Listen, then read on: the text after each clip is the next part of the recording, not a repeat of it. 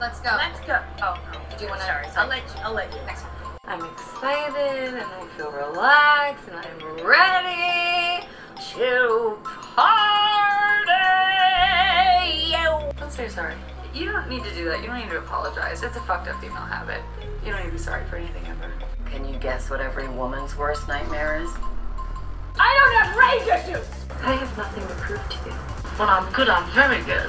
But when I'm bad, I'm better. I say when it comes to stardom and Lauren, there are no accidents. Hi, Karen Peterson. Hello, everybody, and welcome back to Citizen Dame, the podcast where we might have COVID. Well, one of us might. Like everybody else. I am your host, Lauren Humphreys Brooks, and with me, as always, is Karen Peterson. Hello, Karen. Hello. How are you doing? You're not feeling great, but otherwise, Not feeling great. How are you doing? COVID. I may not have COVID. Who knows? But other than that, I'm doing great. I moved this week. yay! I have a brand new apartment, and it's awesome. It's not set up at all because, I've been busy, and then I got sick. But I'm here, and that's the important thing. Yay! That's How a good are thing. you? I'm doing good. It is unconscionably hot here. I am still in upstate New York because Manhattan has been hotter than fuck. so I'm like, I will stay upstate where it is also hotter than fuck. But it is a little less hot because I'm not totally surrounded by concrete. Yeah. Which is always nice. But I'll be heading back to New York before long. It's also hotter than fuck here in California as well. I think the high today is 99. Oh God. See, this is the point of summer. Like, I really like summer, but this is the point of summer. I'm like, okay, we can have fall now. That's okay. Right. I'm okay with that. Yeah, and places that have winter, it's like that too, where it's like you just get to that point where you're like, I'm really done with this. I'm ready for spring. Yeah. Yeah, undoubtedly.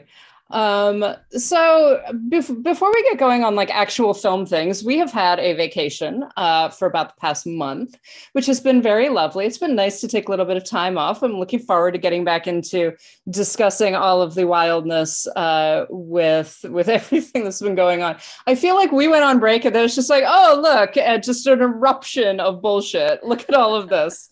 It was crazy, yeah. It didn't have us there to comment on it. But Karen, do you want to talk at all about your vacation? Did you have a good time? Nice time off? I had a great time. So my mom and I went to Paris for 11 days. Well, with travel time and stuff. We were in the city for 10 days. And it was just incredible. My mom had never been. And so it was just really fun to get to show her around and get to see her like her face the first time she got to see the Eiffel Tower, stuff like that. It was just so cool. And it was just a great trip. It was oh my gosh, you think it's hot here. Whew. There were days there where it'd be like 100 degrees with 40-50% humidity. It was just so miserable. But yeah, because Europe is having like unbelievable record heat. I think it's dissipated now, but the week after we got there, the week after we left, because we were there, and it was getting really hot when we were there, but then they said, oh yeah, next week it's going to be even worse. And it was just like, oh, we've kind of picked this sweet spot. Yeah, it sounds like it. But yeah, I mean, they were dropping records that were like 1,200 years old. It was insane. And, but it was just so cool. Like one thing that I've never gotten to do in France was, go out to Mont Saint-Michel, which is this abbey that probably everybody, even if you don't know what it is, you've probably seen pictures of it. It's this abbey that's at the top of a village that's built on like this rock island where when the tide is out, it's just, there's sand all around it, and then there's just this rock island and then this village. But when the tide comes in, you can see that it's this island, and it's really cool. And so we went out there. It's really steep to get up to the top, but we did it.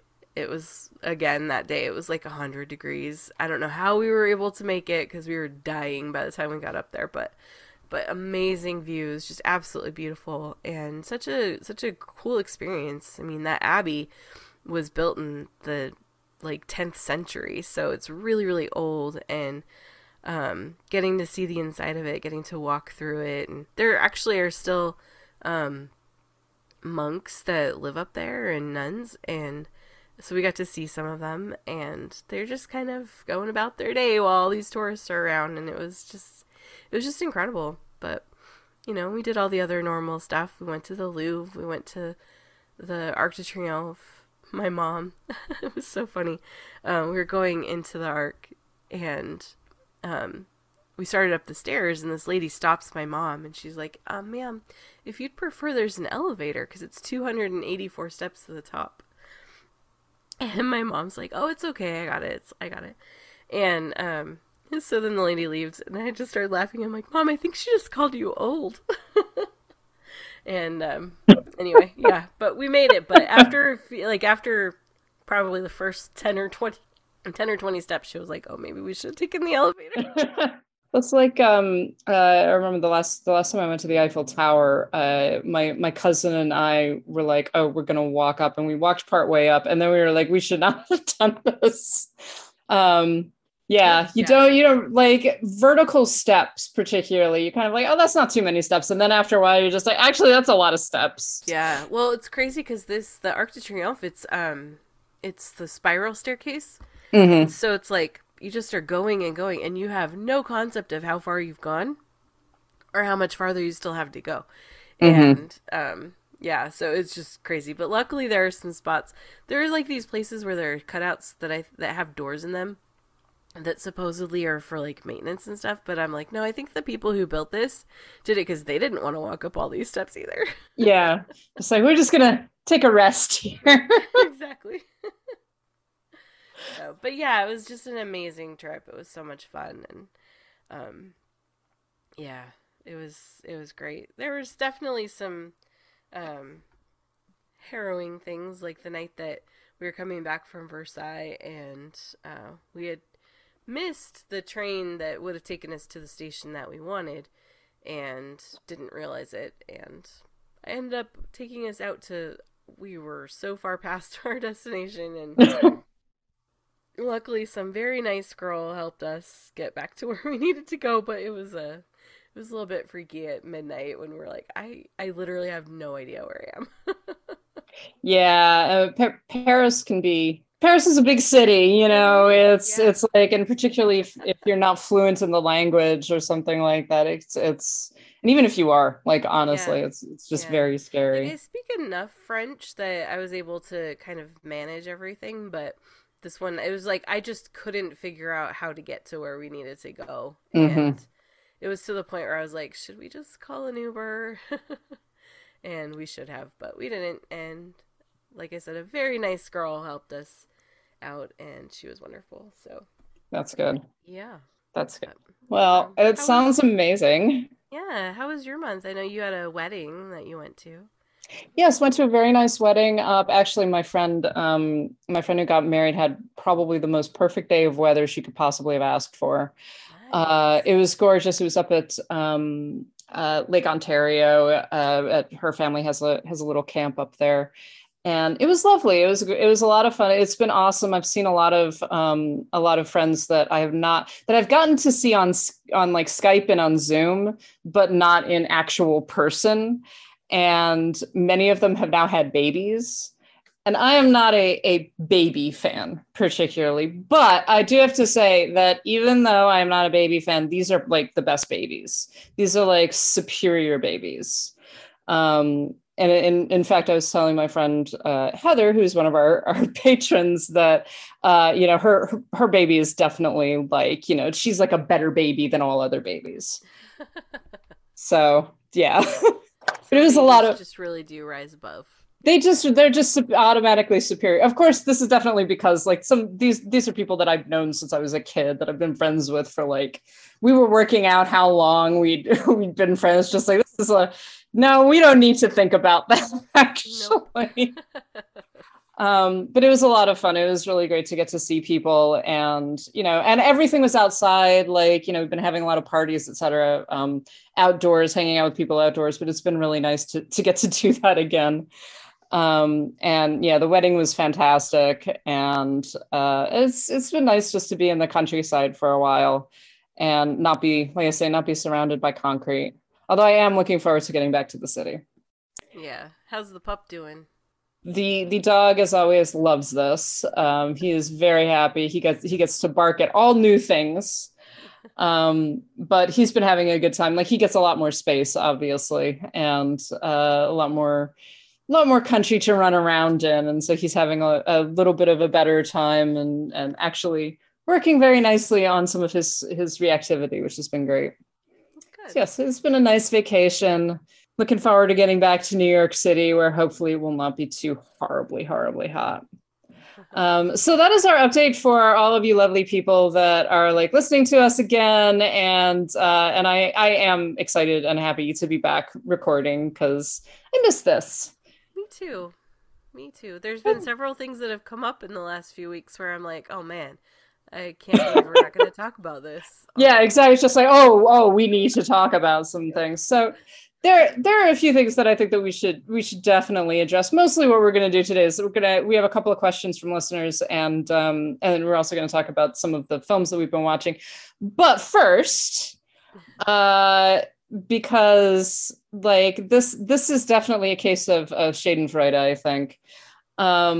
This is the greatest. Yeah. This one, like, I'm just like, I don't like this, but I also do. So it is that experience of just like, yes, revenge. So not that long ago, actually, I think it was end of last week. Thousands of pages of court documents. Of court documents from Johnny Depp's lawsuit against Amber Heard have been released. And this has like actually provoked a lot of people to completely backpedal on their support for Johnny Depp, which I think is funny. What is even funnier is that there are also reports that this was actually an effort by Depp's fans to get these documents. Who paid like what, $3,000, something like that? They raised $3,000 to unseal the documents. And basically it's shown, and they wanted dirt on Amber. They wanted to know like how bad she really was. And basically this has shown what we kind of, those of us, who have actually been watching this and are not completely, blinded by some of this, it kind of confirms some of the things that we already knew, although it's still pretty horrific, is that Johnny Depp is an absolute piece of shit. Yeah. And I mean, you can look at the documents because they're unsealed, but basically, like, they reveal things like that Depp's legal team was going to use nude photos of Heard, that some of the photos and audio that Depp submitted to court had been manipulated, that there were notes from the therapist that confirmed that Heard was the victim of, quote, intimate partner violence. This is all coming from, by the way, a Jezebel article, which I will link to. Text from Depp. And the thing is, some of these things are just sort of building on information that we already knew, right? We had seen many of the texts between like Depp and Paul Bettany, Depp attempting to help Marilyn Manson, who we all know is currently in the midst of a thing with, what is his ex's name? Evan Rachel Wood. Mm-hmm. So like Depp attempting to help him hide from police, etc. And so I think that, again, a lot of this is stuff that we already sort of knew, or that we already had things like this, but this pretty much just confirms a lot of the terrible shit that we kind of already knew about Depp. And there is that aspect of just like, well, now now the sort of man that you were supporting, the sort of man that you were, standing for, and it turns out that he really is a piece of shit. This does kind of open a question. I mean, like, if there's like audio that has been manipulated and images that have been manipulated, I don't understand how this case can continue to stand. Right. And admittedly, like, I do not understand all of the legal ins and outs of some of these things, but it feels like if you can show that this was like I mean, could he be accused of perjury, given if he's actually manipulated images?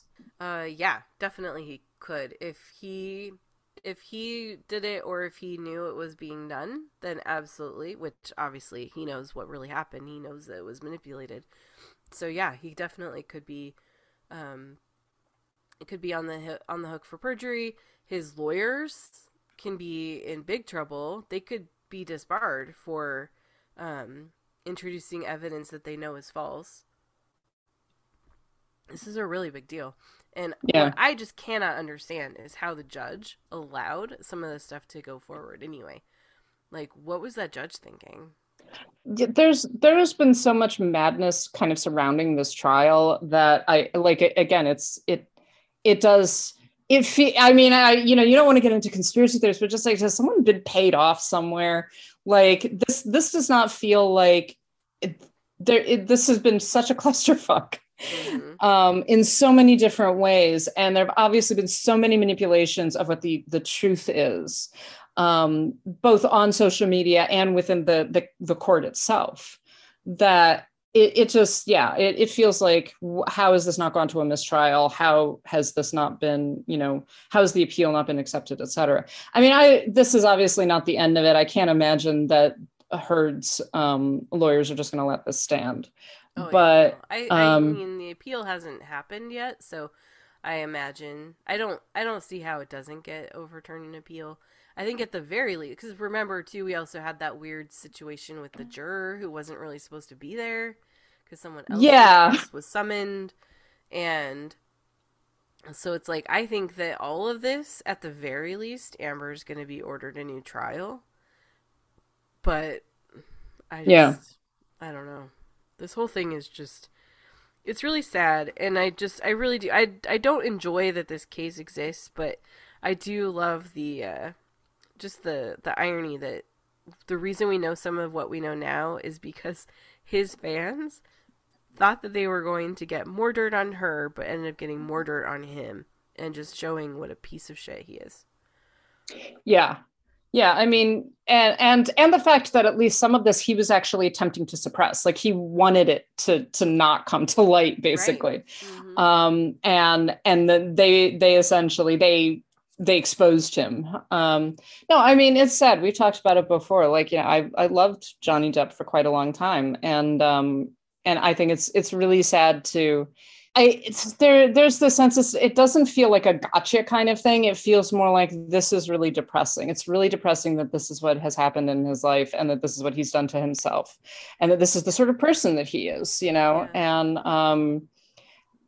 then also, there are so many people who are so willing to just attack a woman and to go after her so violently and to basically shoot themselves in the foot doing it eventually. But still, the amount of pain that this has caused. Yeah. And I really hope that, I don't think that they're going to, but I really hope that there are at least some people who are going to walk away from this recognizing the role that they have played in all of this. I hope so. We'll see. People have very short memories. This is why I keep receipts on Twitter. It's just like, yes, well, I remember in August of 2019, the person that you were supporting there, Joe. Yeah. It sure does.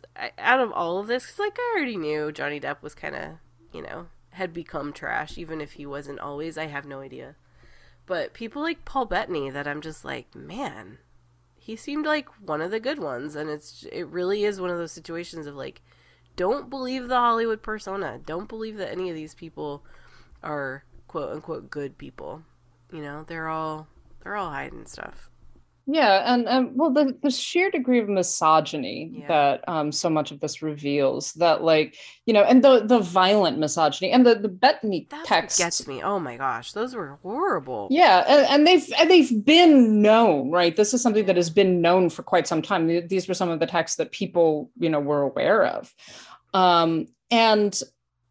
and just the casualness with which these men were, talking about raping corpses of women and things like that. It's just, it's one thing to be mad at your ex. It's another thing to envision a violent horribleness against her. And And, you know, being mad at someone's ex, that's normal, right? And everything. But then to have that kind of back and forth with your male friends just seems, it's really disturbing. And it does definitely show the degree, the comfortableness that we can have with misogyny, because probably Bettany himself would not consider himself a misogynist. No, of course. I don't think that Depp would consider himself a misogynist, probably. But, you know, but this one particular woman, she deserves to die. Mm-hmm. Like, that's truly horrific. Yeah. It's just unthinkable. Yeah. So that's what's going on with Garbage People. There are more Garbage People, but you know what? We're not going to go into that because we're just coming back. And it's okay to not talk about all of the garbage. I mean, the next thing that we'd like to discuss momentarily, at least, is the absolute shitstorm that has been occurring for the past like 3 days. Yeah. That I sort of just kind of walked into. It was like, what? It was very much that GIF. I think it's from Community or something like that, where the guy walks in with the pizza boxes and everything's on fire. Yeah. And it was the same thing. It's just like, what's happening? What's going on? Exactly. So HBO Max is just, Warner Brothers Discovery is just like nuking themselves. It's really amazing to just watch this going down. You're just like, but you didn't have to do any of this. Like, so apparently none of it. Yeah. Well, what's weird is like, apparently their new CEO is on the record saying he does not like movies. I don't understand this. Like, I do not. Either. A movie studio. He loves reality TV, which it seems like we're going to get more of, but that's not what we want. You can have reality TV and you can also have movies. It's many different things. Yeah. No, this whole thing has just been like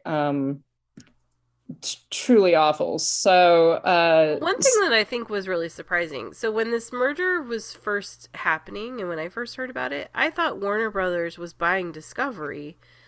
And it turned out Discovery was buying Warner Brothers. And yeah. I'm very confused about that. It reminds me of when Kmart bought Sears, and I really thought Sears was buying Kmart.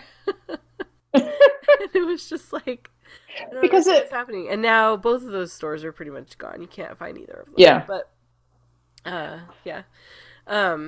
But yeah, so when it was first happening, it was like, oh, okay, so Discovery will be folded into HBO Max was the expectation.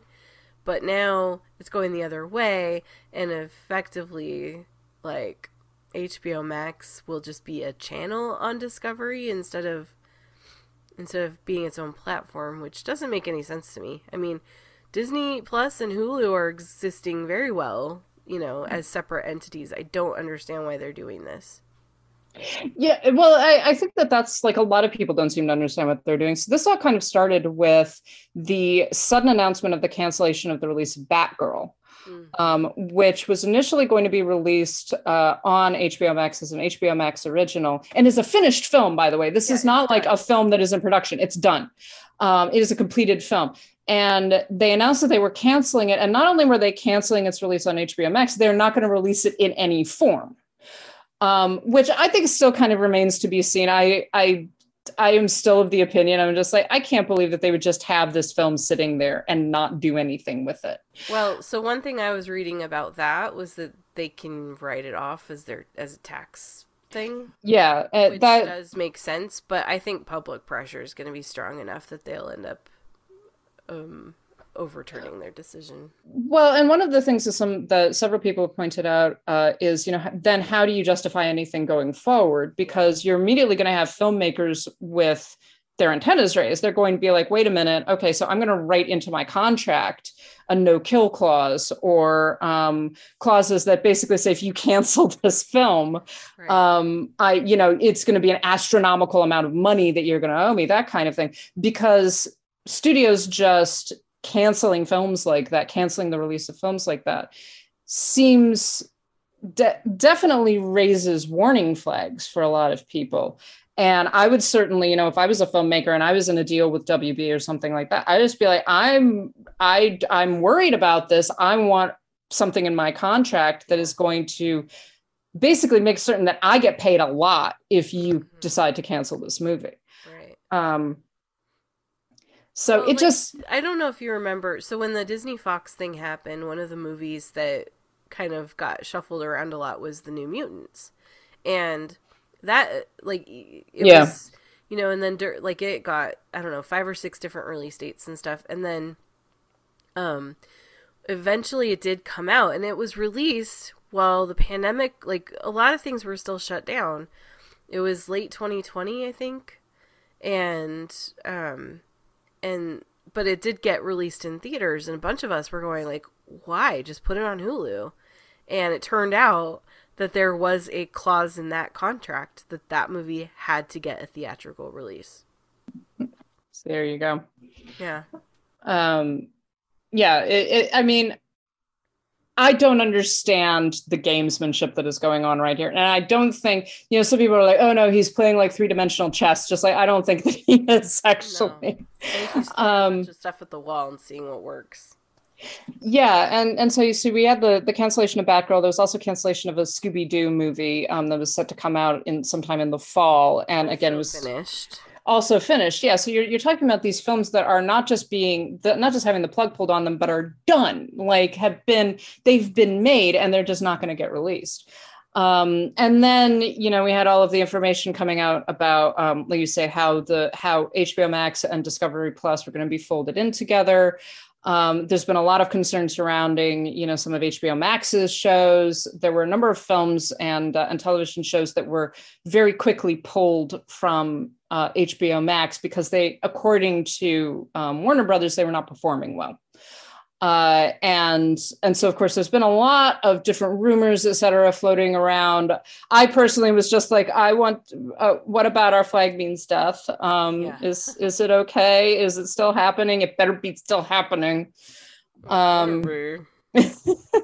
I will riot if that show gets canceled. Well, and some of it is also, you know, there's all this discussion. Well, these are underperforming shows. These are underperforming films. These are films that like they don't think are worth continuing to keep on the platform, which I don't understand, and I think that it's kind of offensive. But at the same time, like that seems to indicate that there are other things that are safer. But we don't know. That's the thing. The fact that they pulled a plug on a Batgirl movie does really surprise me. But so with all of this going on, Twitter had an absolute meltdown.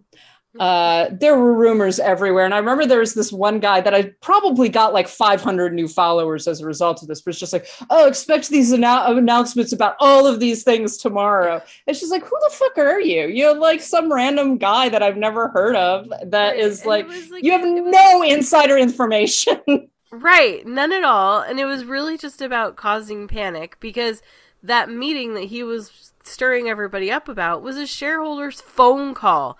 It was not a big presentation. It wasn't like an upfront. It wasn't anything like that. It was just like, here's the direction of the future of the company. And he got everyone all up in arms about Hacks getting possibly canceled or Our Flag Means Death or some other ones. And it's like they weren't. And then, of course, the next day people are like, refreshing Twitter every 10 seconds during this 2-hour phone call, just waiting for any shred of news that was never going to come because it wasn't that kind of a meeting. Yeah. Well, and the honestly, the strangest thing to come out of that particular meeting was the way that like things are being phrased. And I'm actually going to pull up the tweet because it's hilarious. It's like a lot of people were mad about it, but I'm like, I'm mad, but also this is really funny.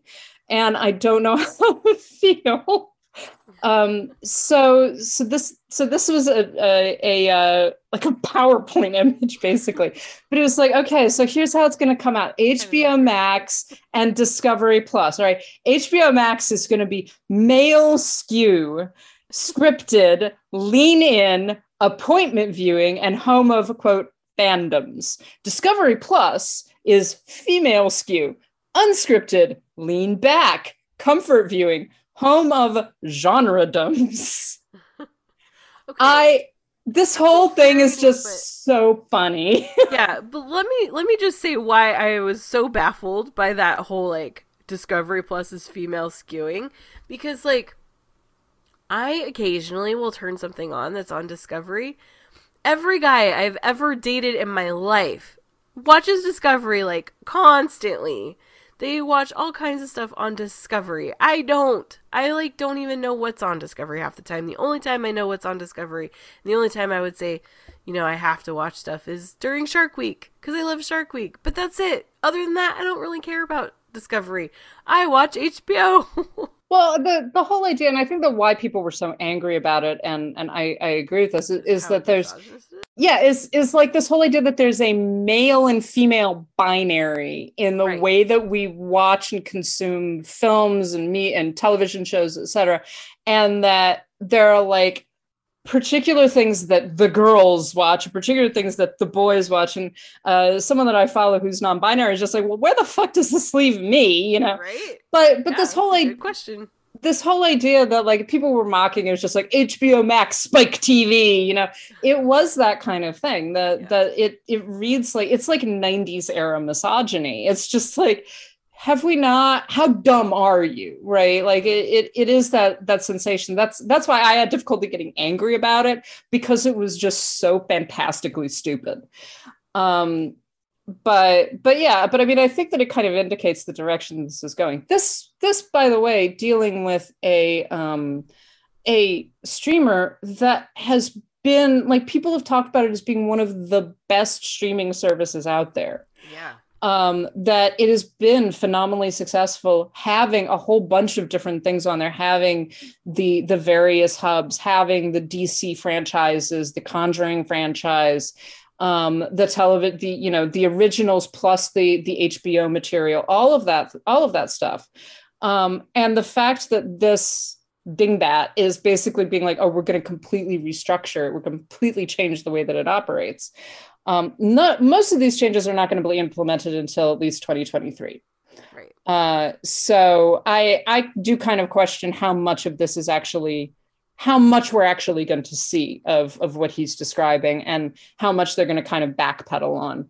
Yeah. Because the other thing that's interesting too, and the way that they would really shoot themselves in the foot if they go forward with this plan as it currently looks, is that there's a lot of countries where Discovery is not available and HBO Max isn't even available. So it's like, or it's starting to roll out, but this is going to put all of that back. So it's like they're going to lose the ability to draw in subscribers in all kinds of places. So it's just like, why would you do that to yourselves? If this is about restructuring to save money, why are you cutting off a potential revenue stream, or at least delaying it? I don't understand. Yeah.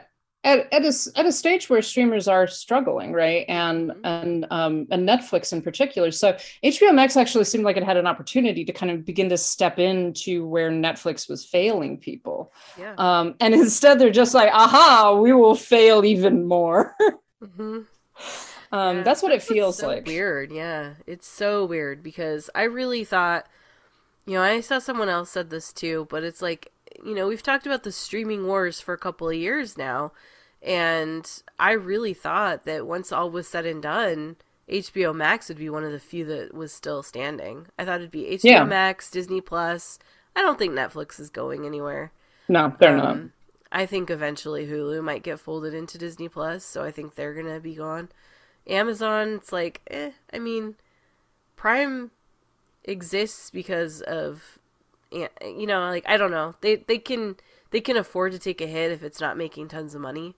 So I don't know that it would necessarily be going anywhere, but I could see Peacock going away. I could see Paramount Plus going away. But HBO Max is one that I really thought would stick around, and I think this is a huge mistake. And because I'll tell you, if they roll HBO Max into this Discovery Plus and then start canceling stuff that I love, I'm not going to pay for it. Why would I? Yeah.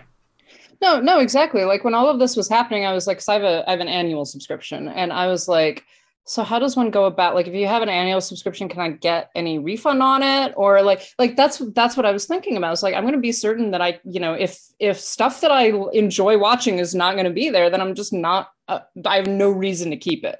Yeah. Why would I?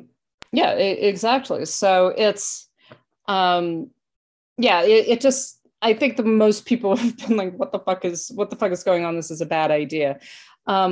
I think that a good kind of segue into this, though, is that we did get a question from Connor asking about streaming projects. So he says, given all the kerfluffle about physical media and its available selection, if you could pick a streaming project, film or TV, to get a physical release, what would you choose? And the answer for me for those is really easy. One, Our Flag Means Death. I desperately want Blu-rays of that show. Definitely. And I will pay lots of money for them because I want to rewatch that show. And if that show gets canceled, if they yank it from HBO Max, I want physical copies of that show. The other one that I saw someone mention the other day, and this reminded me of how good the films are, is the Fear Street trilogy, which are on Netflix and are not available, as far as I know, they're not available in any kind of physical media. I really want Netflix to just sell them to Shudder, and then Shudder, because Shudder has a longer habit of releasing their original films as on physical disc as well.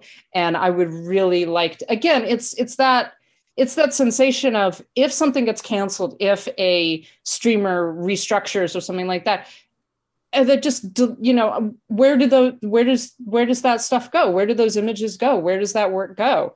I want to be able to have access to it still. So those were the two that I thought of. What about you, Karen? Definitely for me, Our Flag Means Death, for sure, is one of them. Another one for me would be Ted Lasso. I would like to have Ted Lasso on DVD. That's a good one. As well. Yeah. Because I love that show so much, and I don't ever want to lose access to it. Yeah, it's one of those you want to go back and watch them. Yeah. Multiple times. Yeah. It just makes me so happy. Yeah. Yeah. I was actually thinking the other day, because the Bob's Burgers movie came out, which I would like to talk about a little bit later. But the Bob's Burgers movie came out, and I was like, oh, I rewatch Bob's Burgers all the time. It's now up to 12 seasons, right? I was like, what happens if it gets canceled and it just vanishes? What then? Like, I was literally like, how much does it cost to buy all 12 seasons of Bob's Burgers on Blu-ray? It costs a lot, but it's actually something that I might invest in at some point, just because. You start now, you just buy one season at a time. Yeah, just because I rewatch it all the time, and I know that I'm going to want to rewatch it. It's one of my comfort watches. So thank you for that, Connor. The other question that we had was from Estefania. Given the current news on streaming platforms, what parallels or similitudes and what differences do you see compared to the collapse of the studio system? Now, I made this comment earlier that it seems like we're watching the collapse of the studio system in real time. Only we're all online, so we're like 100 times dumber about it. And obviously there are definitely parallels, but this is a different landscape. This is a different cinematic landscape. And we're not just talking about films, we're also talking about TV shows. We're talking about kind of the spreading out of media and where media is available. But we've talked about how fairly recently they overturned the antitrust suit known as the Paramount case, which was decided in 1948 and was kind of the beginning of the collapse of the studio system and the collapse of the Big Five. So it essentially outlawed block booking and vertical integration. So you could not have, say, RKO owning theaters where they were then solely booking RKO films. And this was one of the things that began to cause a decline in the studio system.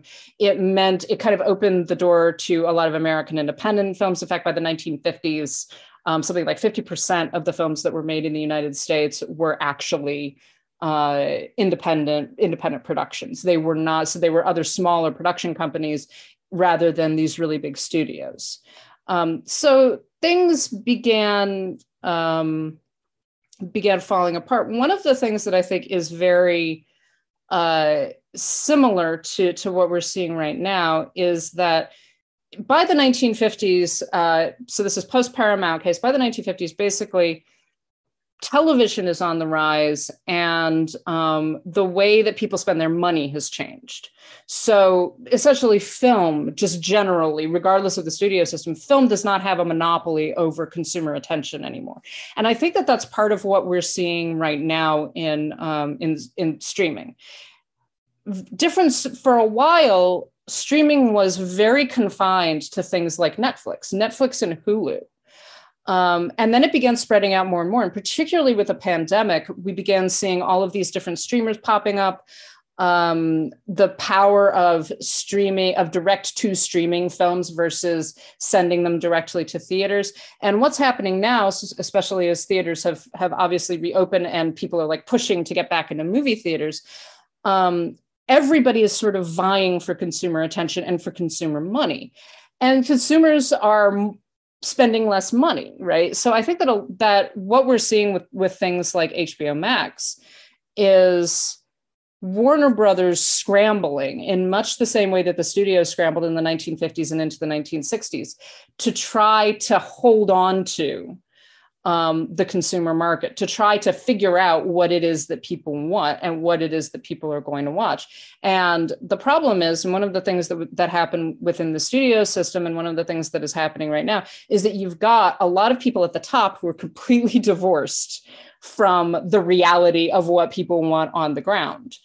And so I think that that's what we're seeing. So a lot of the panic and a lot of the, random restructuring, Netflix scrambling to hold on to viewers, HBO Max scrambling to hold on to viewers, is this recognition that there are more and more players, there are more and more options.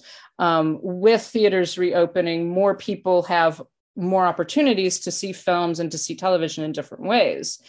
And no one knows how they are going to hang on to those people.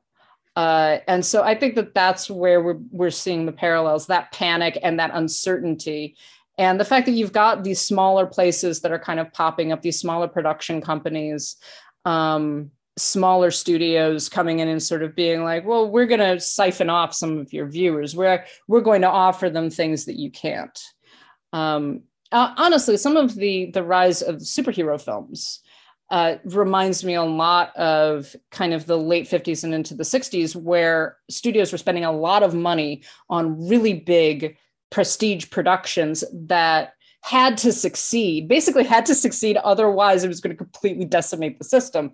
And that's essentially what happened. One of the major films that is kind of credited with finally killing the studio system in Hollywood is Cleopatra, which was a massive film, and in comparison with how much it cost, it did not do well enough. And I think that we're beginning to see that with some of the superhero films. Everything has to make more money than the last film did. Otherwise, it's going to completely destroy the studio. So that's where I see the parallels. I might also be talking out of my ass here. No, I think that makes a lot of sense. I think you at least sound like you know what you're talking about. But I also think too, what's really striking, especially when you compare it to the 50s and into the early 60s, it's fascinating to me how people don't understand that how it is not how it will always be. Like, we see this over and over again. Yeah, that's the point. And I think that people need to calm down.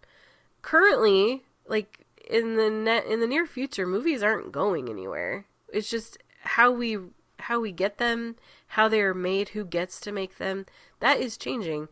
Just like what happened, a couple of decades ago. And once the studio system fell, that didn't mean that there weren't any movies anymore. That actually gave rise to new filmmakers who, are some of the most beloved filmmakers now. That was what led to people like Ford Coppola and Scorsese and,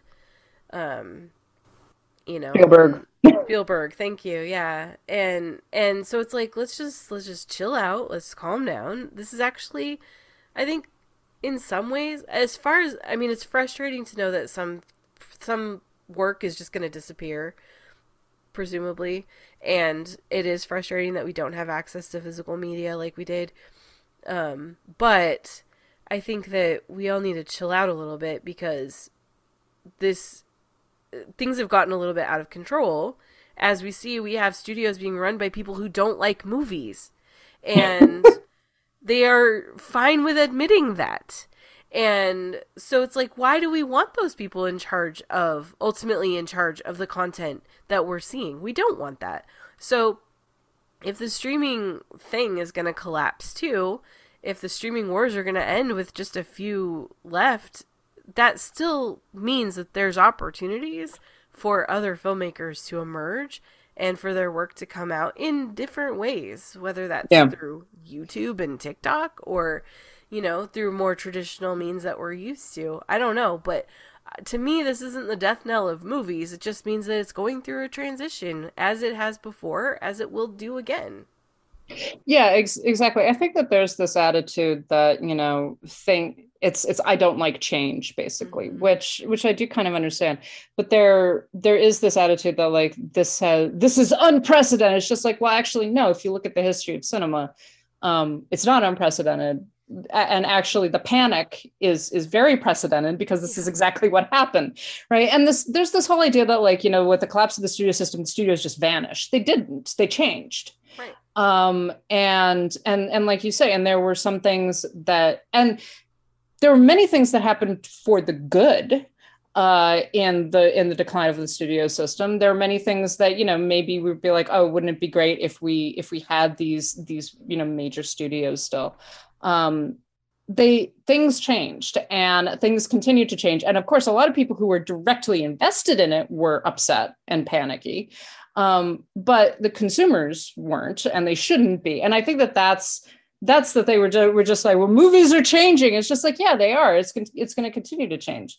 There was a comment the other day that really pissed me off about, how streaming is just treating films as background, that it's not treating them as art anymore and things like that. It's like, well, first of all, have you never watched television? Like some people leave their TV on all the time, constantly.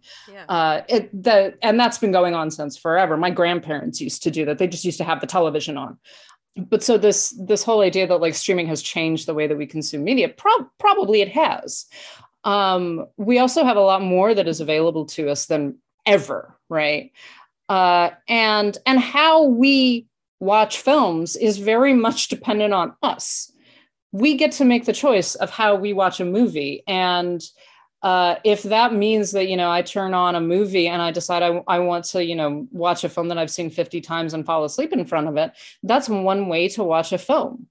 That is not the only way to watch a film, and it shouldn't be the only way to watch a film. And I think that we have this attitude, we have this very prescriptive attitude that if you're not watching films in a particular way, you're doing it wrong.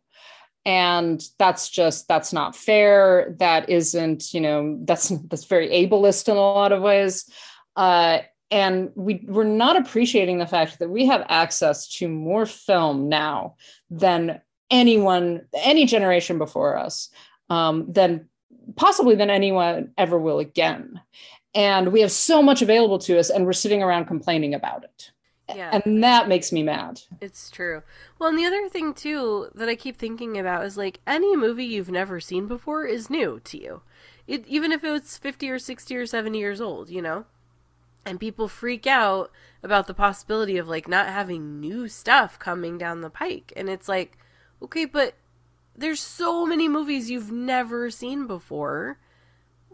Maybe having fewer new movies to choose from is a good thing, because then you can actually go back and experience some of this stuff and get to enjoy movies from film history that you've not seen and explore new genres and filmmakers and stars that way.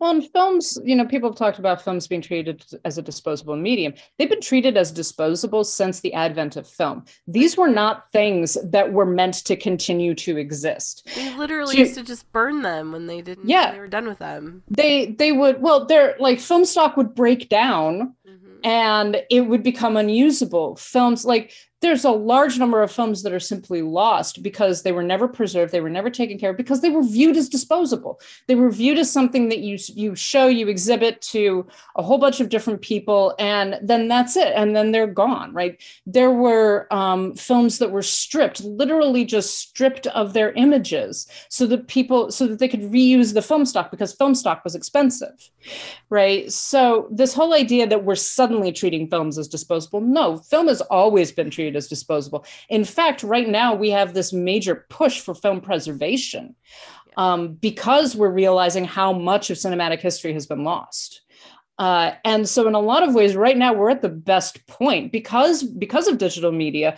Preservation is getting a lot easier. It means that keeping some version of a film is more possible than it was when you could simply store it in vaults that would catch on fire because the film stock would decay. So we need to, there's pluses and minuses, and there always will be, but we need to really acknowledge the fact that we have access to more film now than anyone ever has.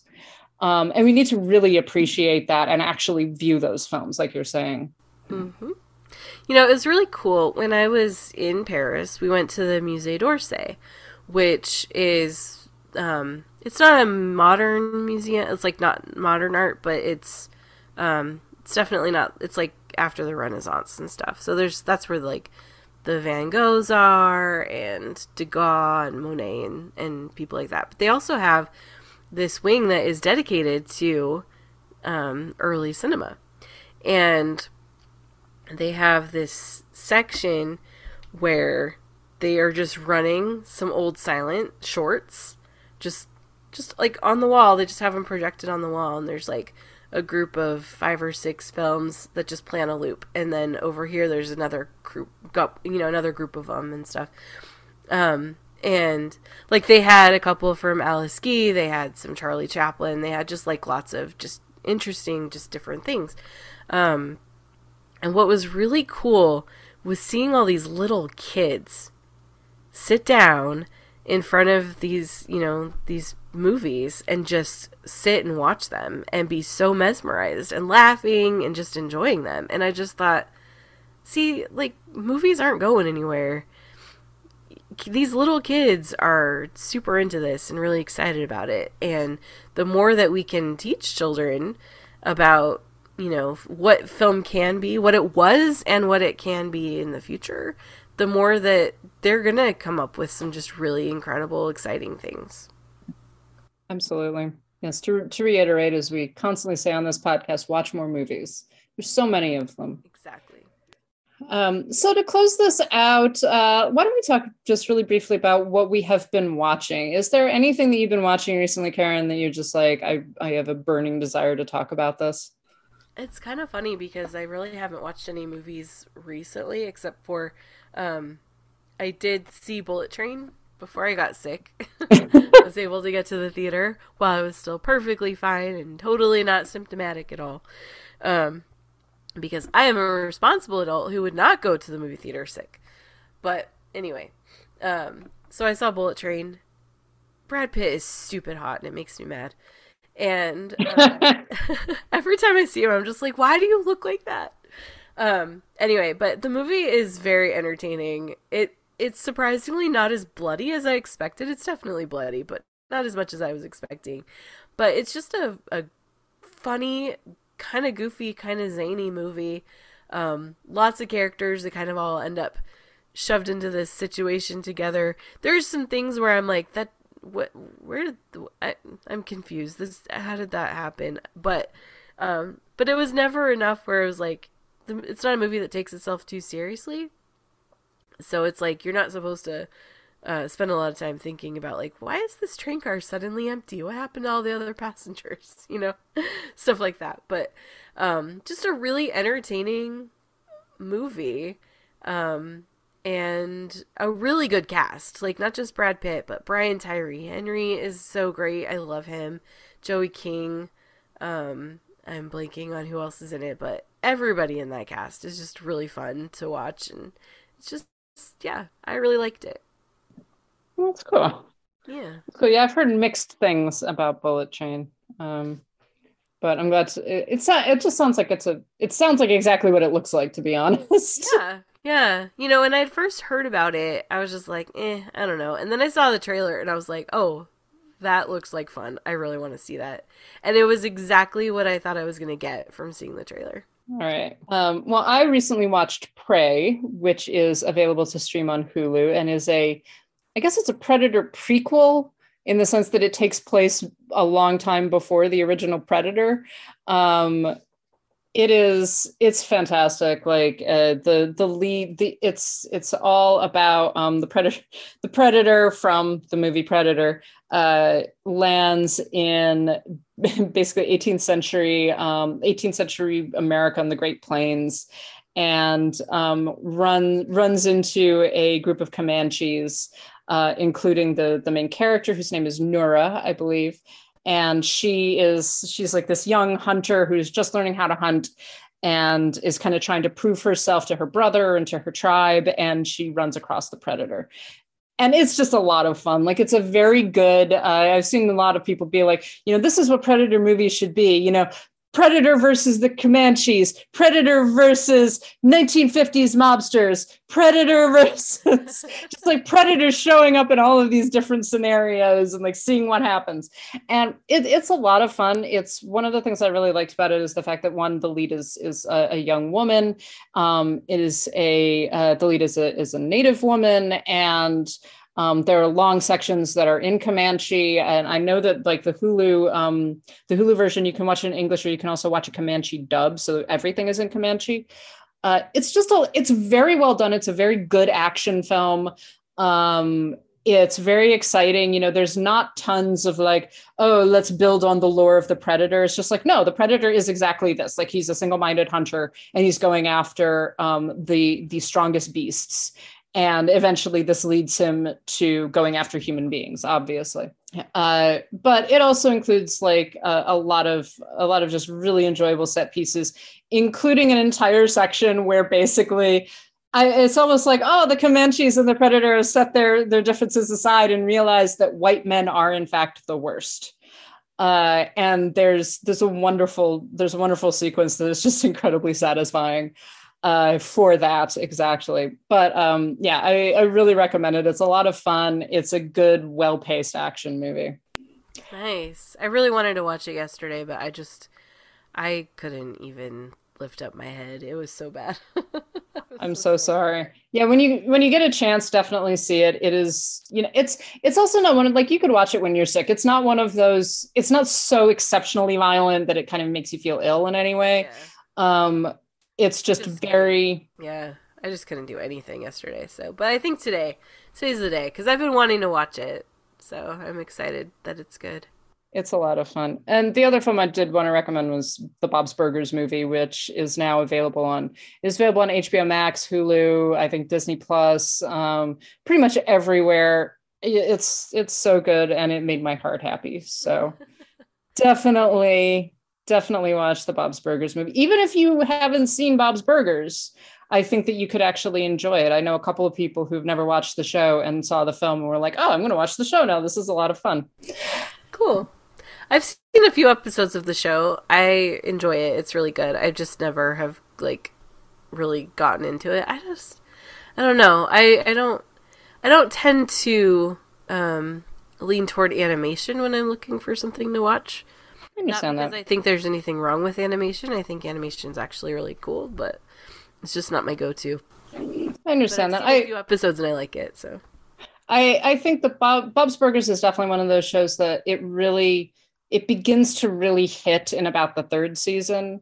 The first two seasons they're fun, but they're much wobblier. And then about the third season, you begin to really get the characters and the situations, and it gets really good. So, awesome. But even like I say, I think that you can watch the film without having really watched the show, and still enjoy it. Like one of my friends from university actually was talking about how he had never really watched the show, but he watched the movie and he loved the movie. So highly recommend it.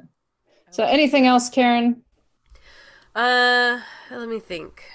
I mean, the last couple weeks I've been just rewatching all of Better Call Saul because I've been doing an after show on that, and I was like, oh, I don't remember a lot of things that happened in the previous season, so I've been binging that. But I'm just trying to think. So, I mean, I did see Thor: Love and Thunder, which I didn't get a chance to talk about, I don't think, because then we were gone the whole month of July. Yeah.